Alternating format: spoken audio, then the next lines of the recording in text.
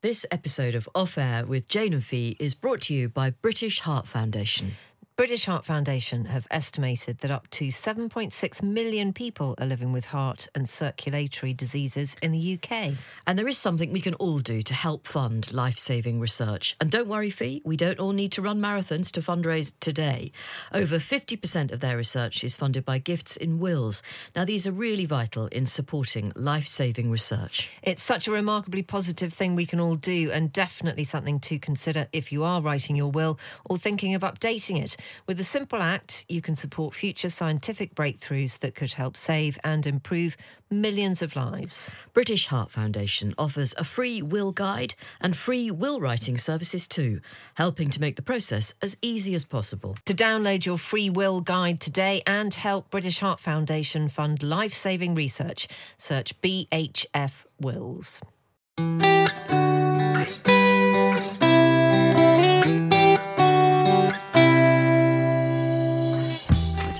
Beans on toast. I want to go to sleep.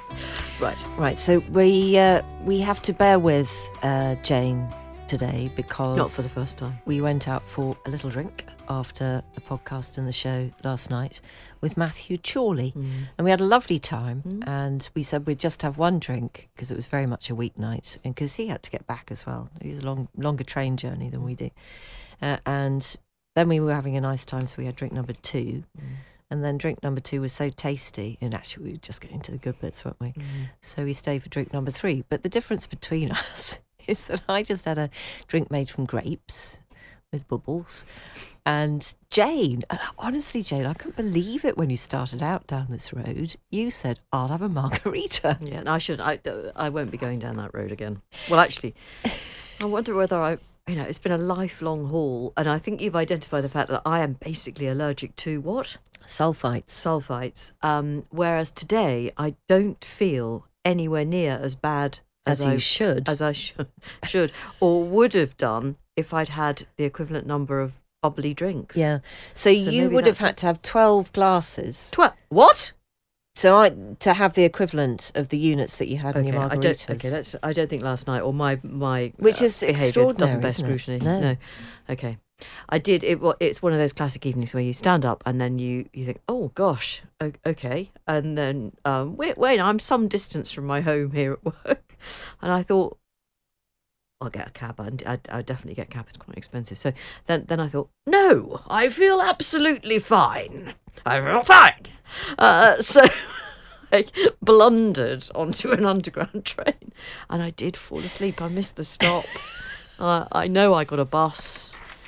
And then of course you walk in, the kids were watching Love Island All Stars, and it's that you try and act like, you try and hold it together. Yeah. I definitely I lost the dressing room when I announced that I was just going to have a bowl of last night's curry heated up with nothing else, and so I just sat in front of the television watching traitors eating curry from a bowl with a spoon, and I think they realised something was up. Okay, right.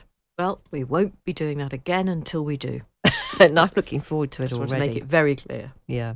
So Robert Hardman, royal author, is our guest with a substantial chunk of a podcast. Yes. So we need to get a wiggle on. We'll get a wiggle on. And also, we've had loads and loads of lovely emails, but we will keep them for next week, so you can hear more of Robert Hardman. So please don't think that you've sent an email in vain. I just wanted to read this one from Nick about hearing aids. I think I picked this one too, actually. Okay, well, look, should we do half and half? No, you read it, because I think, to be honest, I'm not at my best. Okay, right. My name's Nick. I wear hearing aids, and I can tell you a lot about the process.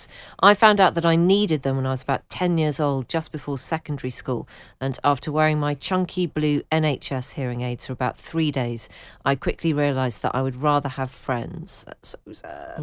And then avoided wearing them for the next 10 years. It turns out that this is quite normal. It takes an average of 10 years for people to go from the point when they find out they could benefit from hearing aids to actually getting some, and the majority of people never do. Only about 20% of people who could benefit actually wear them. When I was 20 at university, I finally admitted defeat and got some hearing aids to help reduce the amount of times I made a fool of myself in social situations. While the technology is life-changing, it definitely takes a month or so of continued wearing until your brain gets used to the new sounds that you had previously been missing. Essentially, your brain needs time to learn which sounds are important and which are not. I'm now 30 years old and I still don't like how hearing aids look. The fact they're designed to be hidden just implies that I should be ashamed to be seen wearing them. I think that's so it's interesting. such a good point, isn't Yeah. it? I'd never thought of that.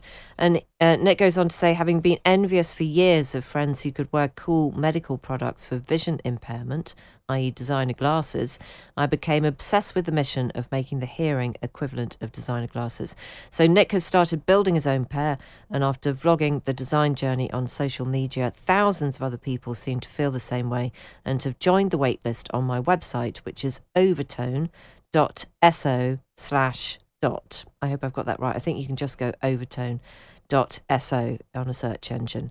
They're unapologetically visible and, like glasses, are designed to enhance how you hear and the way that you look.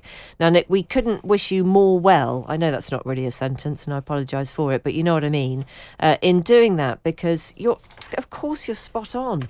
You know, we should be able to see a hearing aid. I think it's valuable to know that somebody is wearing one. I think as well. That's also true.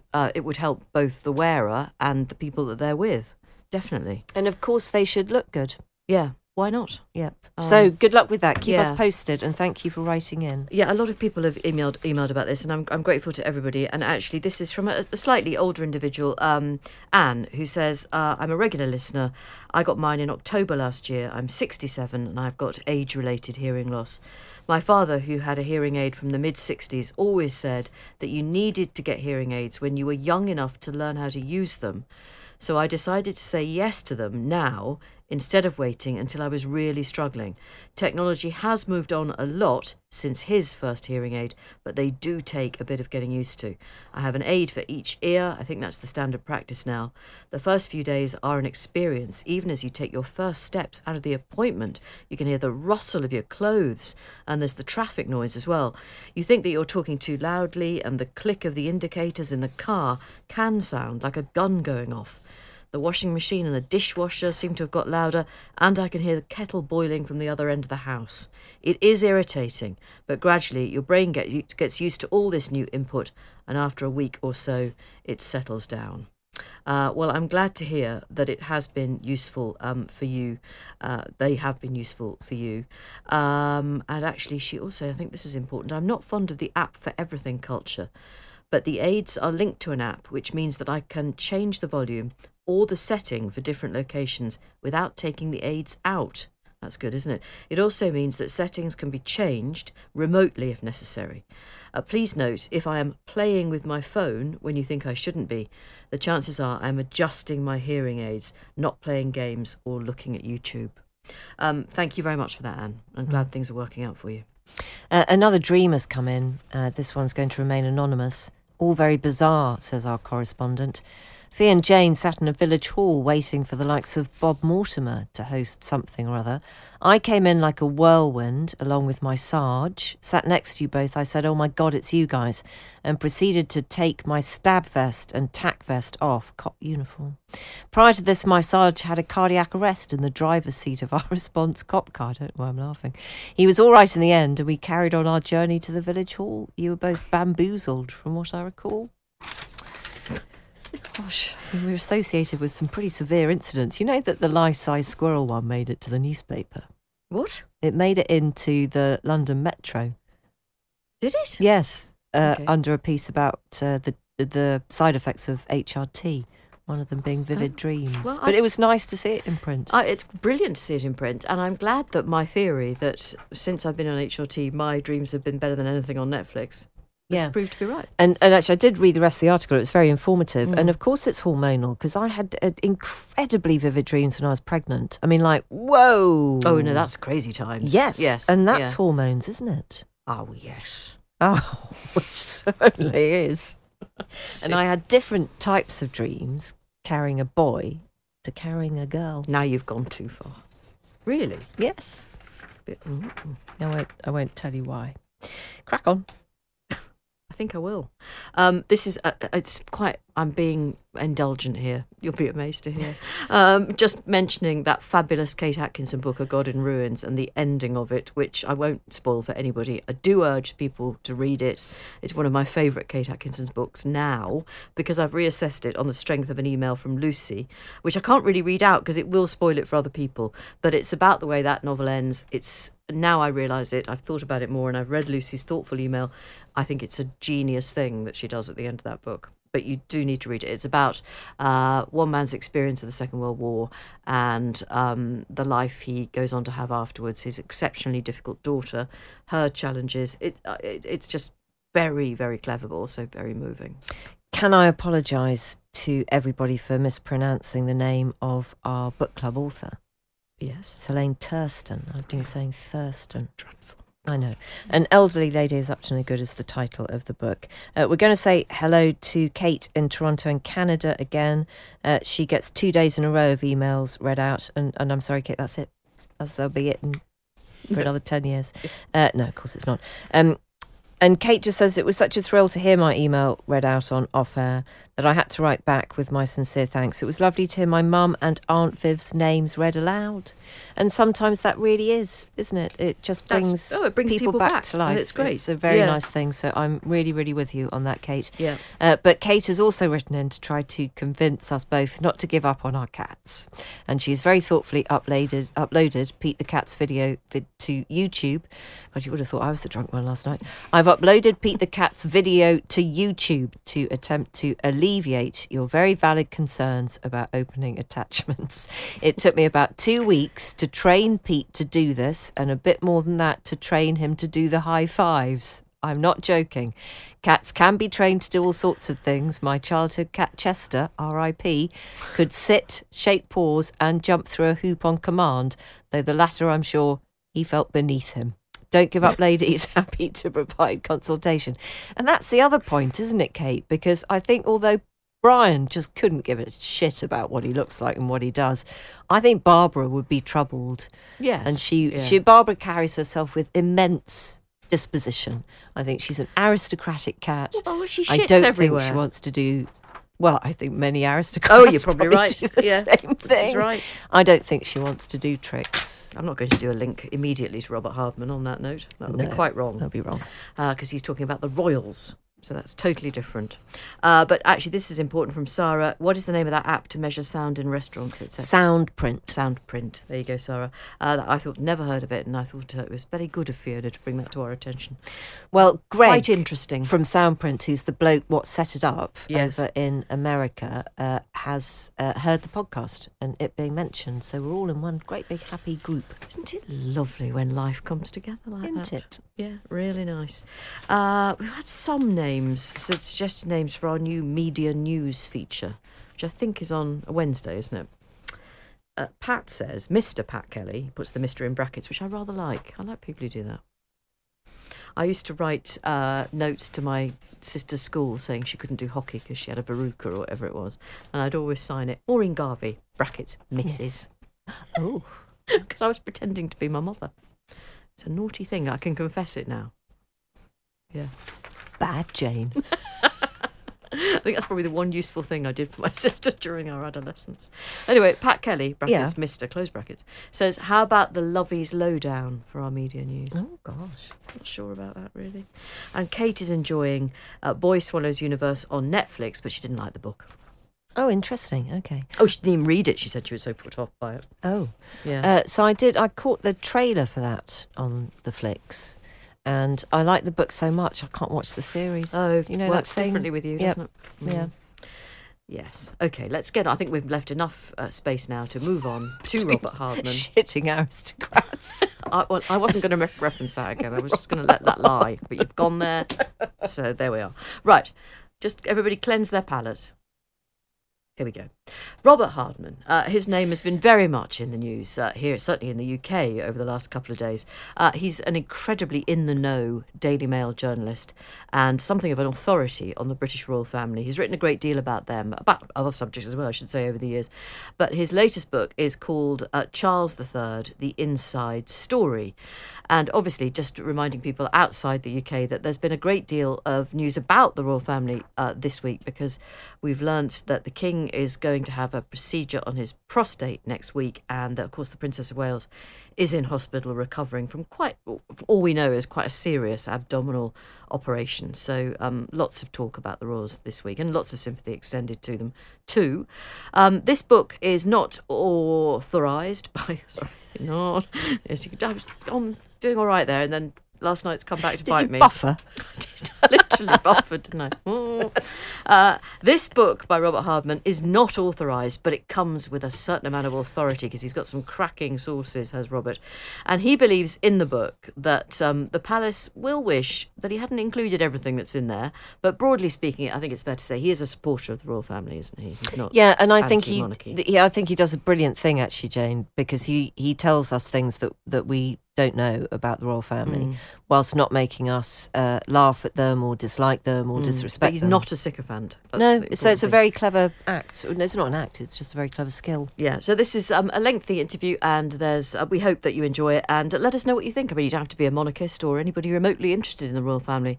We hope to enjoy this, but you might well have a view, so let us know, Jane and Fee at times.radio. So we did start by asking about the health of the King, and that news from yesterday that he will undergo a procedure on his prostate next week. I had no idea at all about that he was heading for hospital, or indeed that the Princess of Wales was already in hospital. No. And the fact that the King has chosen, presumably he's chosen, to be completely transparent about what his issue is that significant? It feels like a change. It does. It definitely feels like a gentle shift of tone, really. Clearly, anyone's private medical details remain private. I mean, yes, we have a right to know if a monarch is ill, but we don't have the right to know everything. But I just thought the words enlarged prostate in a palace statement. I mean, that's quite something. It's partly, I think, a case of sort of moving with the times, but I think it's also partly a kind of case of leading by example. And we've sort of slightly seen that. Occasionally get sports personalities talking about if they have particular, whether it's testicular cancer or whatever, or other celebrities talking about bravely talking about things that must be extremely painful to talk about, but with a view to spreading the word. And I think there's an element of that here as well with him getting it out there. Certainly that's what we're being told, is he didn't want to kind of hold back, because maybe other people might now get checked out. If it can happen to a king, it can happen to you, and so on. Yeah. We know he's not his mother, but this is a very good example of how he isn't his mother. Yes, I mean, it's a change. Like I say, it's a change of gear, and I noticed that while I was, doing my book, that just they haven't changed dramatically. I mean, monarchy is not a brand of toothpaste. It doesn't have a sort of image relaunch under new ownership, but it actually sort of stands for continuity. But each monarch, each reign, you do it differently. You do it in your own way, and it's one of those things. I'm sure. When the next person writing a book about him comes along, they will point to this moment and say that was interesting, because there was I think a much greater degree of mind your own business in when it came to royal medical bulletins in the past. In fact, I was looking back at one when I was in the middle of the Diamond Jubilee in 2012. There was a sort of slightly awful moment right in the middle of the commemorations between the river pageant and the service at St Paul's, I think it was, that the Duke of Edinburgh was suddenly taken into hospital, and we were told at the time it's a minor infection, but we didn't get anything like this sort of level of detail. Can we just talk about the Princess of Wales, whose illness we don't know, and I'm absolutely not going to use this as an opportunity to ask you if you. Well, we've answered the question, but no 42-year-old woman who's previously been extremely healthy stays in hospital for quite a chunk of time, up to 2 weeks, we're told, unless it's pretty serious. Yeah, I mean, I'm not in any way a medical expert. I mean, it is it is serious because, as you say, it's a long stint.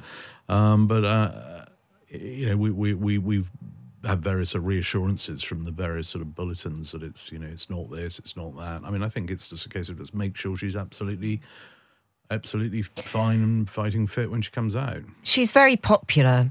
And do you think that if somebody did find out why she went into hospital and what the surgery is and chose to make that public, there would be a huge backlash against that? Would anybody really be able to publish that if they did know?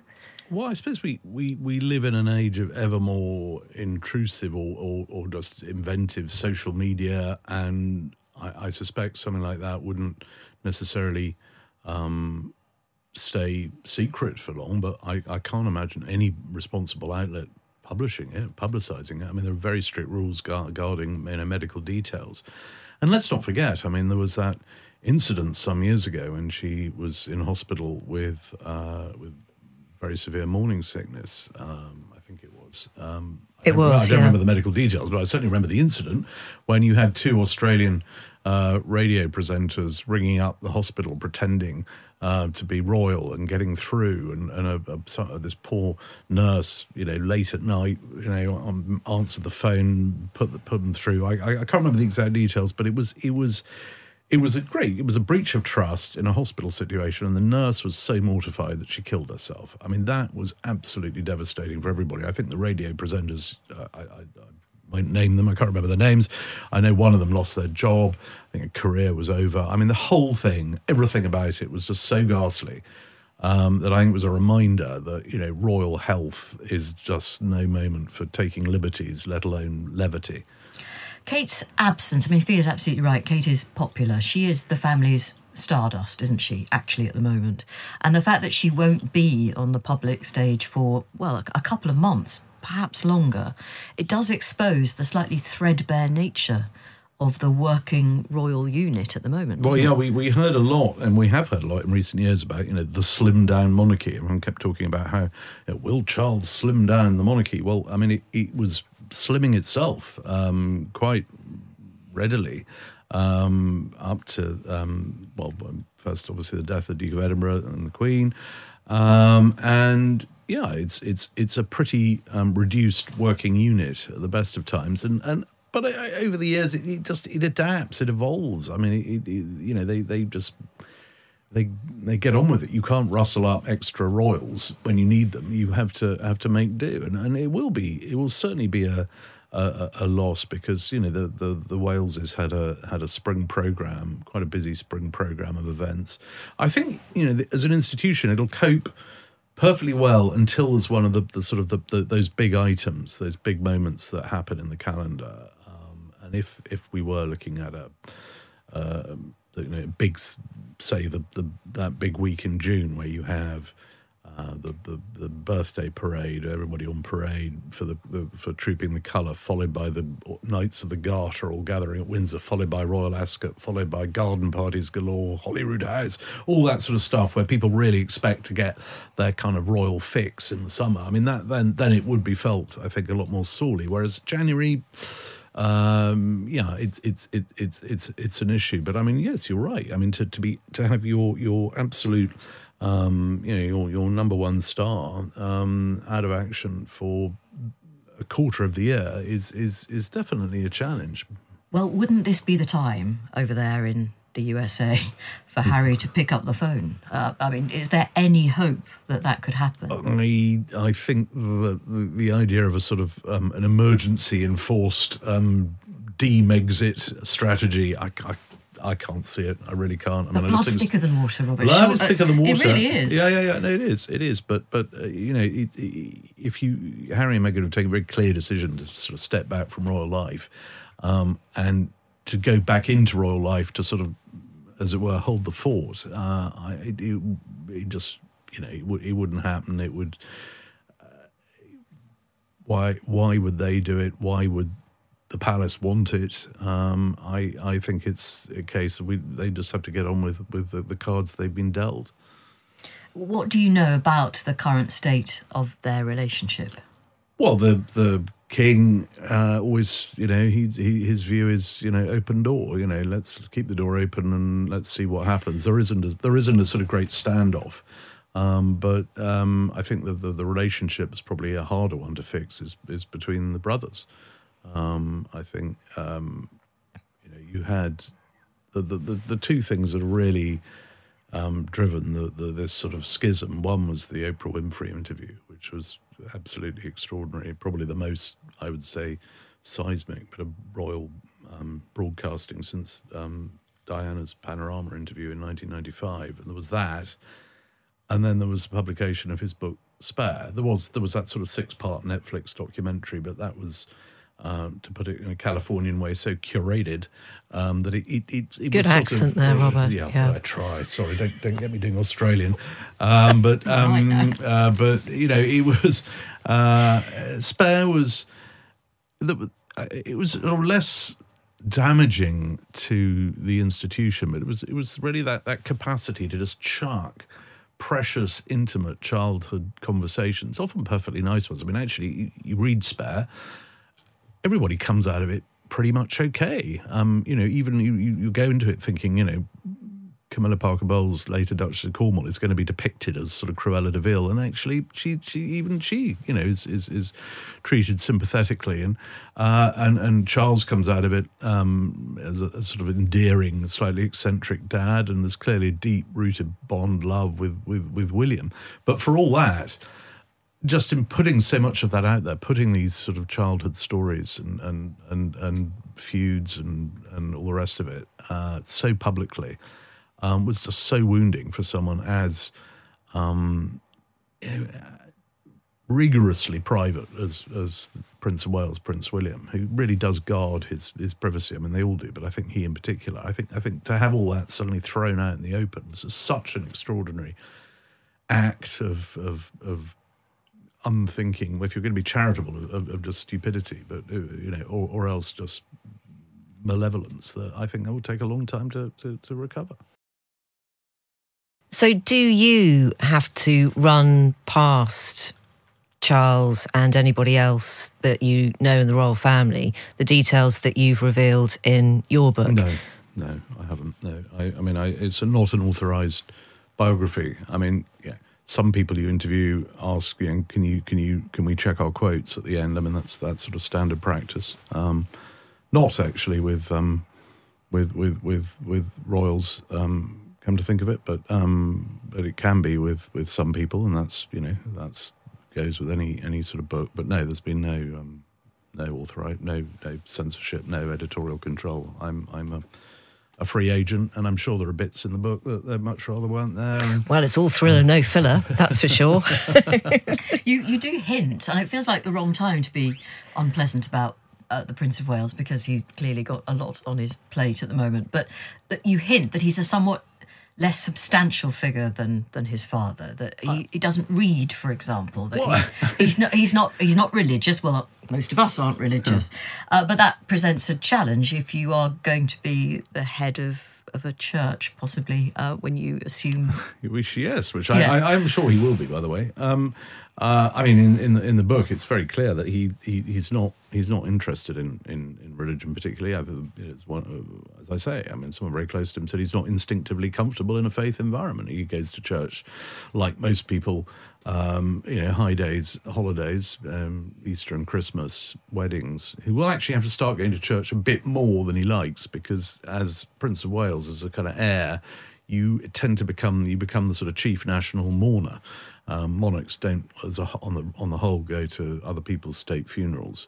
So whenever there's going to be, and there's just a constant churn, but as is the nature of life, there's always an important funeral, state funeral, president, retired president, whatever, going on somewhere in the world. Britain needs to be properly represented, so you send the Prince of Wales. So he's got a lot of that coming up. But going back to your point, he's a different character. He's a regular guy, I think, as someone said in whom I interviewed, and I think that's the difference. I mean, it's not that he doesn't read; he doesn't have that sort of appetite or that kind of questing. intellectual instinct that I think the king does. You know, I don't think you'll have him lying awake at night wondering about the meaning of life or wanting to go on sort of pilgrimages or solaces or retreats to Greek monasteries. It's just not his thing. You know, he's and as I think again, as I say in the book, you know, I compare him, or he was compared to me as he's rather like George VI. You know, who was another sort of, you know, dependable, regular guy, but, you know, boy, when you're in a crisis, when it comes to duty, absolutely, it's exactly what you need. He's just different. You do say, I think I've made a note of it, that Charles at one point was employing 10 gardeners at Highgrove, his home in Gloucestershire. Why? Because he loves gardening. I think it was a point being made by someone who, I was saying, well, you know, isn't he quite extravagant?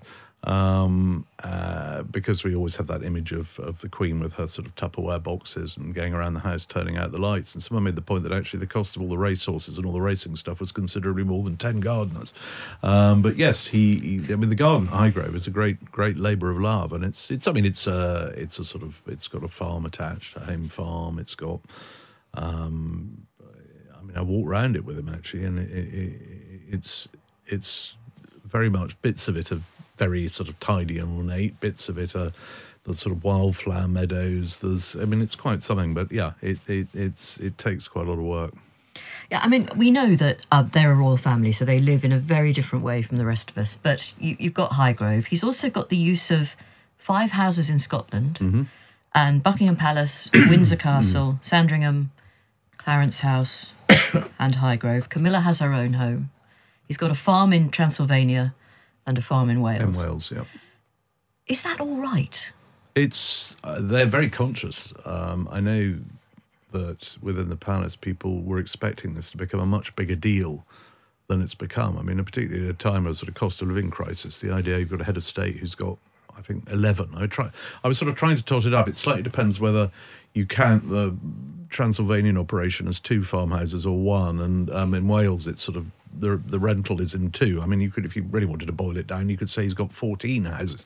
But I mean, the point is actually most of them, they're not residences. I mean, the property in Wales is there to sort of promote Welsh craft and Welshness, and it's there. It's up there for rent. It's a sort of, but he stays in it every now and then to give it that sort of royal imprimatur to show that he's interested in it. And the house in Transylvania, I mean, anybody can rent that. I mean, he probably spends 1-2 nights a year. The rest of the time, it's for sale. Actually, some in-laws of mine once rented it for a weekend. They didn't even know it was his. They were renting. They needed somewhere nearby, and they ended up there. But nonetheless, yes, it's he's got more homes than his late mother because he's inherited all hers, and he's still got his.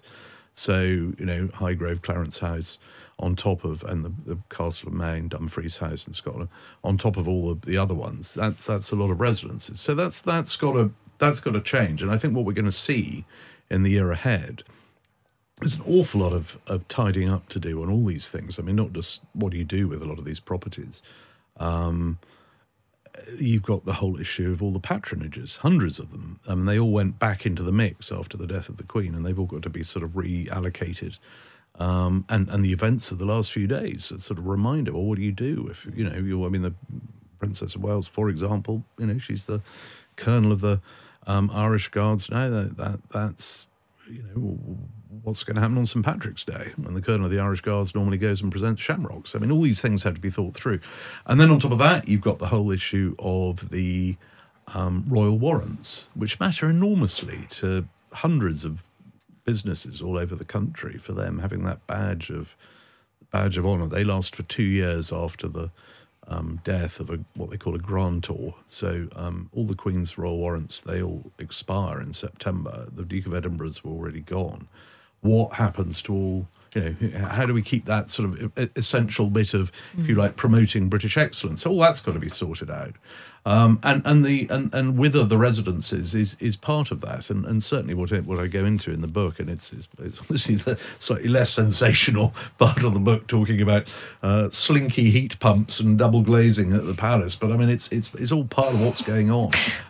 You know, the Buckingham Palace is in the middle of a 10-year refurbishment, and once that's over, I mean, obviously you couldn't begin to start opening it up in any significant way now, but once that's over, we are going to see more public use of that. I think we will see Balmoral, for example, being opened up more and more. And you know, a lot of those other places, like the Castle of May, he stays there a few days a year. But it's a charitable trust, and actually someone put it to me that he's a great believer in the living tradition. People are much more interested in looking around houses that are lived in from time to time. And I did go up to Dumfries House a couple of years ago to interview him. And I sort of spent a weekend. There's a sort of guest house there. And that estate was completely under lock and key before he bought it. Nobody was allowed in. There was a sort of gamekeeper who would wander around with a gun saying, "Get off my land."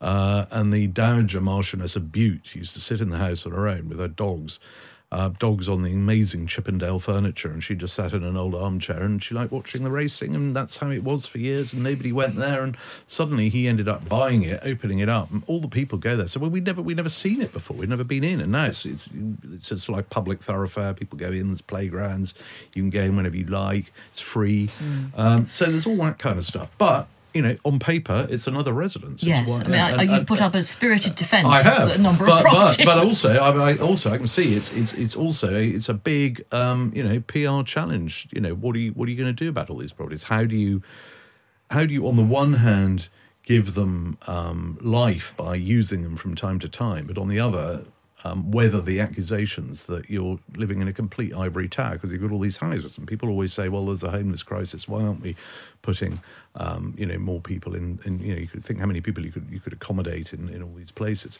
So it's a juggling act, and I think the answer will be that quite a few will effectively become rather like Hampton Court Palace is now, or the Tower of London. I mean, they're technically royal premises. They come under the orbit of something called historic royal palaces. Or you've got something like Kensington Palace, where sort of half it's public, it's sort of like a museum, but half of it is actually lived in by royalty. And I think that there will have to be a sort of a clarity there. Particularly, you've got a slimmed down monarchy, and yet ostensibly this vast property portfolio. That those two can't go together, but they don't need to be told that. I mean, that's in hand. I'm just surprised it hasn't become a bigger thing already. Yeah, well, I suppose you made it quite a big thing for me, actually, Robert, when I was reading the book. Just very, very quickly, do you fear for the future of the institution, bearing in mind that monarchies tend to do better, the sweeping generalisation alert, under female monarchs? Yeah. And, we've had the late Queen, for all of us, I think, is the Queen. Yeah. And she's even got her own dictionary entry in German, actually. There's for years in the German dictionary, Duden, it was, Königin is the word for queen, but the new edition, it says die Queen, and then it says there is no plural. There's just one, the Queen. But we won't have one. We won't have one for a very long time. I know. And isn't that a bit of an issue? I wouldn't say it's an issue. I mean, I think it's a source of... I'm no disrespect to William and George. They are. It goes with the territory of a hereditary monarchy. It goes back to the cards you're dealt. But I mean, queens through the 40 monarchs we've had since the Norman conquest. I mean, queens have been so much more impressive than the kings, and they're a tiny number. I mean, whatever it is, 6. Someone will probably ring in and correct me, and we can have a debate about Lady Jane Grey later. But okay. I mean, it's a small fraction. Many more kings. But you ask anybody, name your best top 5 monarchs in history, and they are absolutely going to put in the mix Elizabeth I, Victoria, and Elizabeth II. And then you can argue about the other 2 Let's kings. not mention Bloody Mary.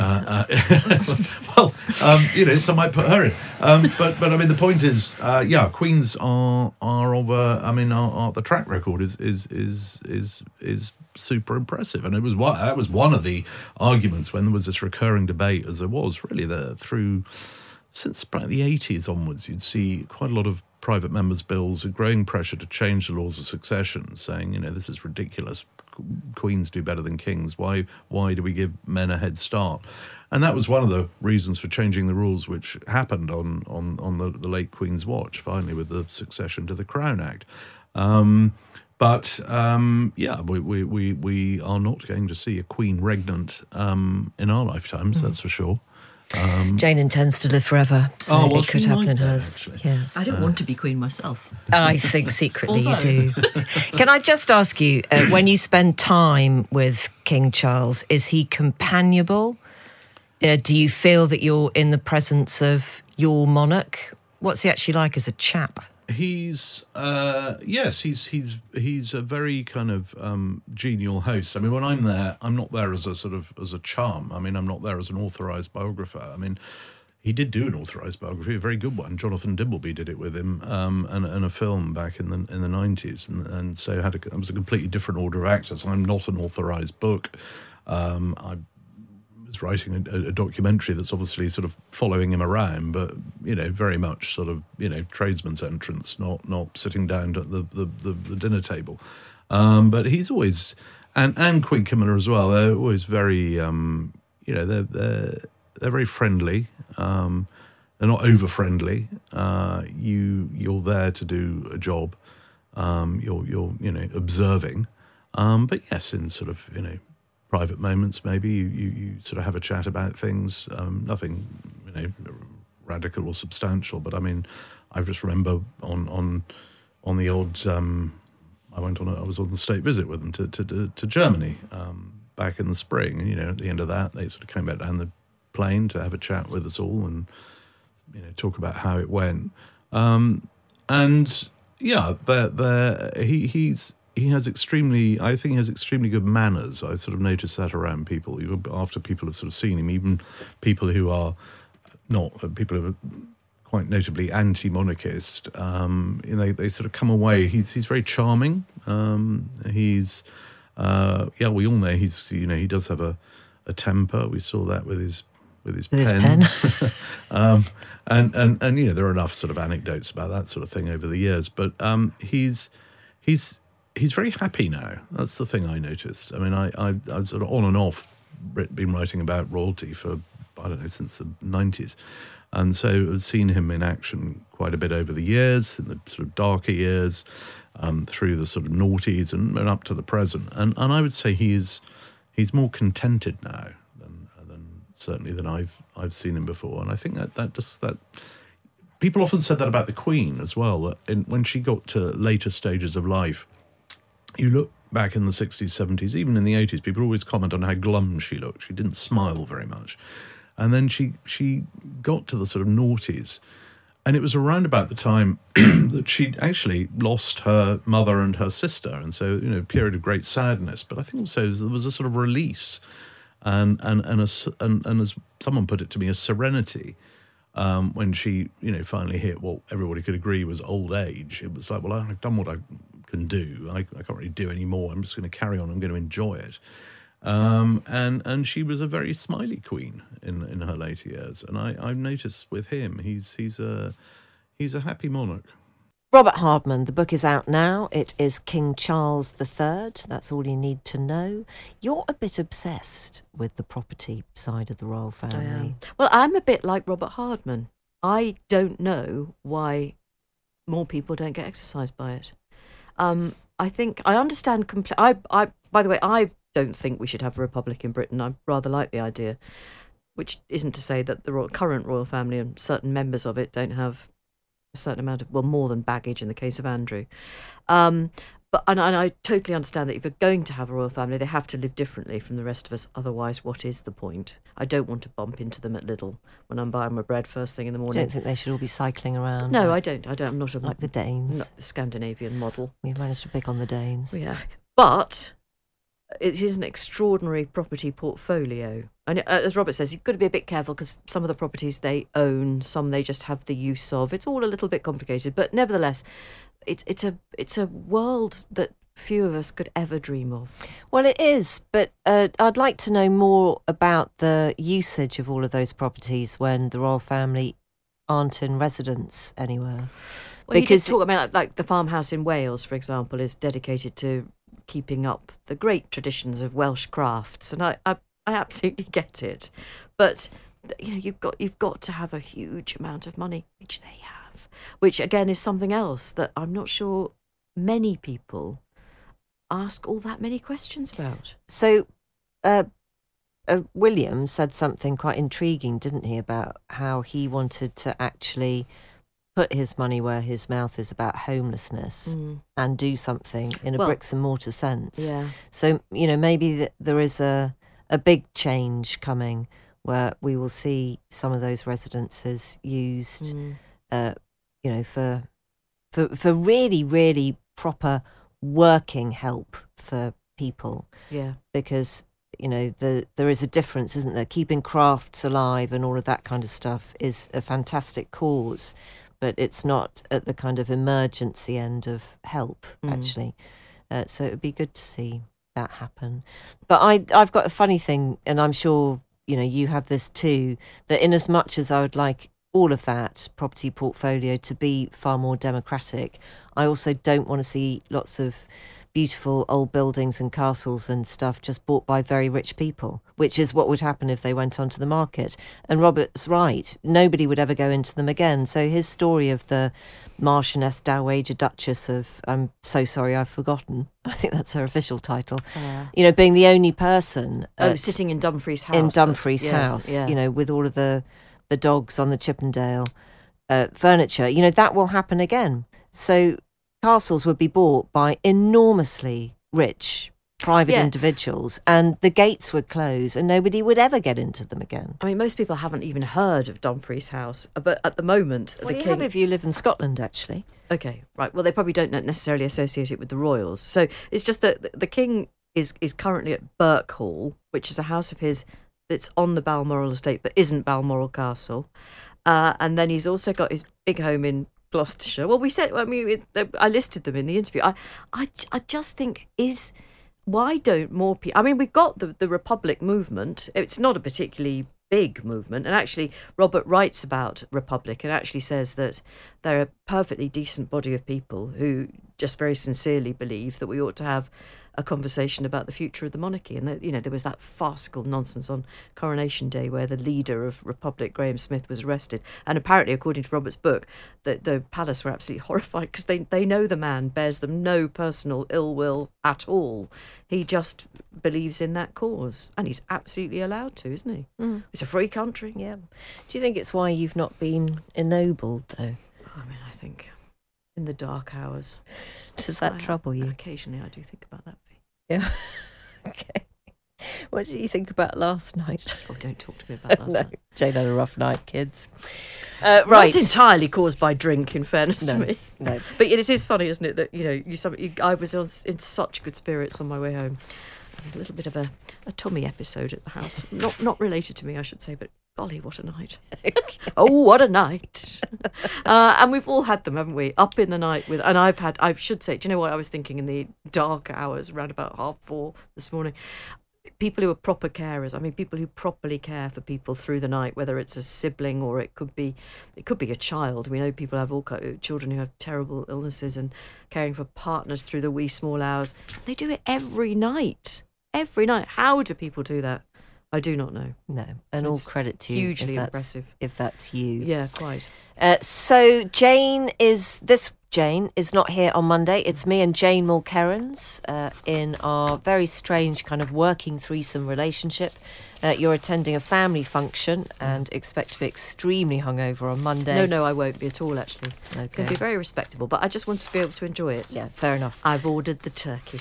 And on Monday, we'll be talking to Tom Dean, who is the fantastic swimming champion who's hoping to get 5 gold medals at the Paris 2024 Games. Oh, wow. For Britain?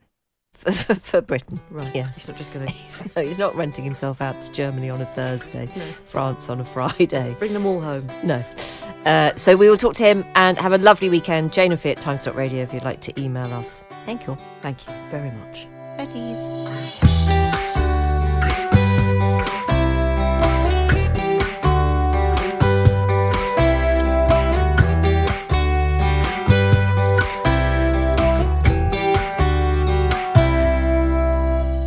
we're bringing the shutters down on another episode of the internationally acclaimed podcast Off Air with Jane Garvey and Fee Glover.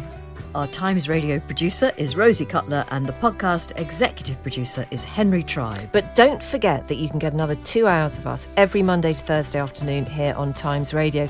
We start at 3 p.m. and you can listen for free on your smart speaker. Just shout Play Times Radio at it.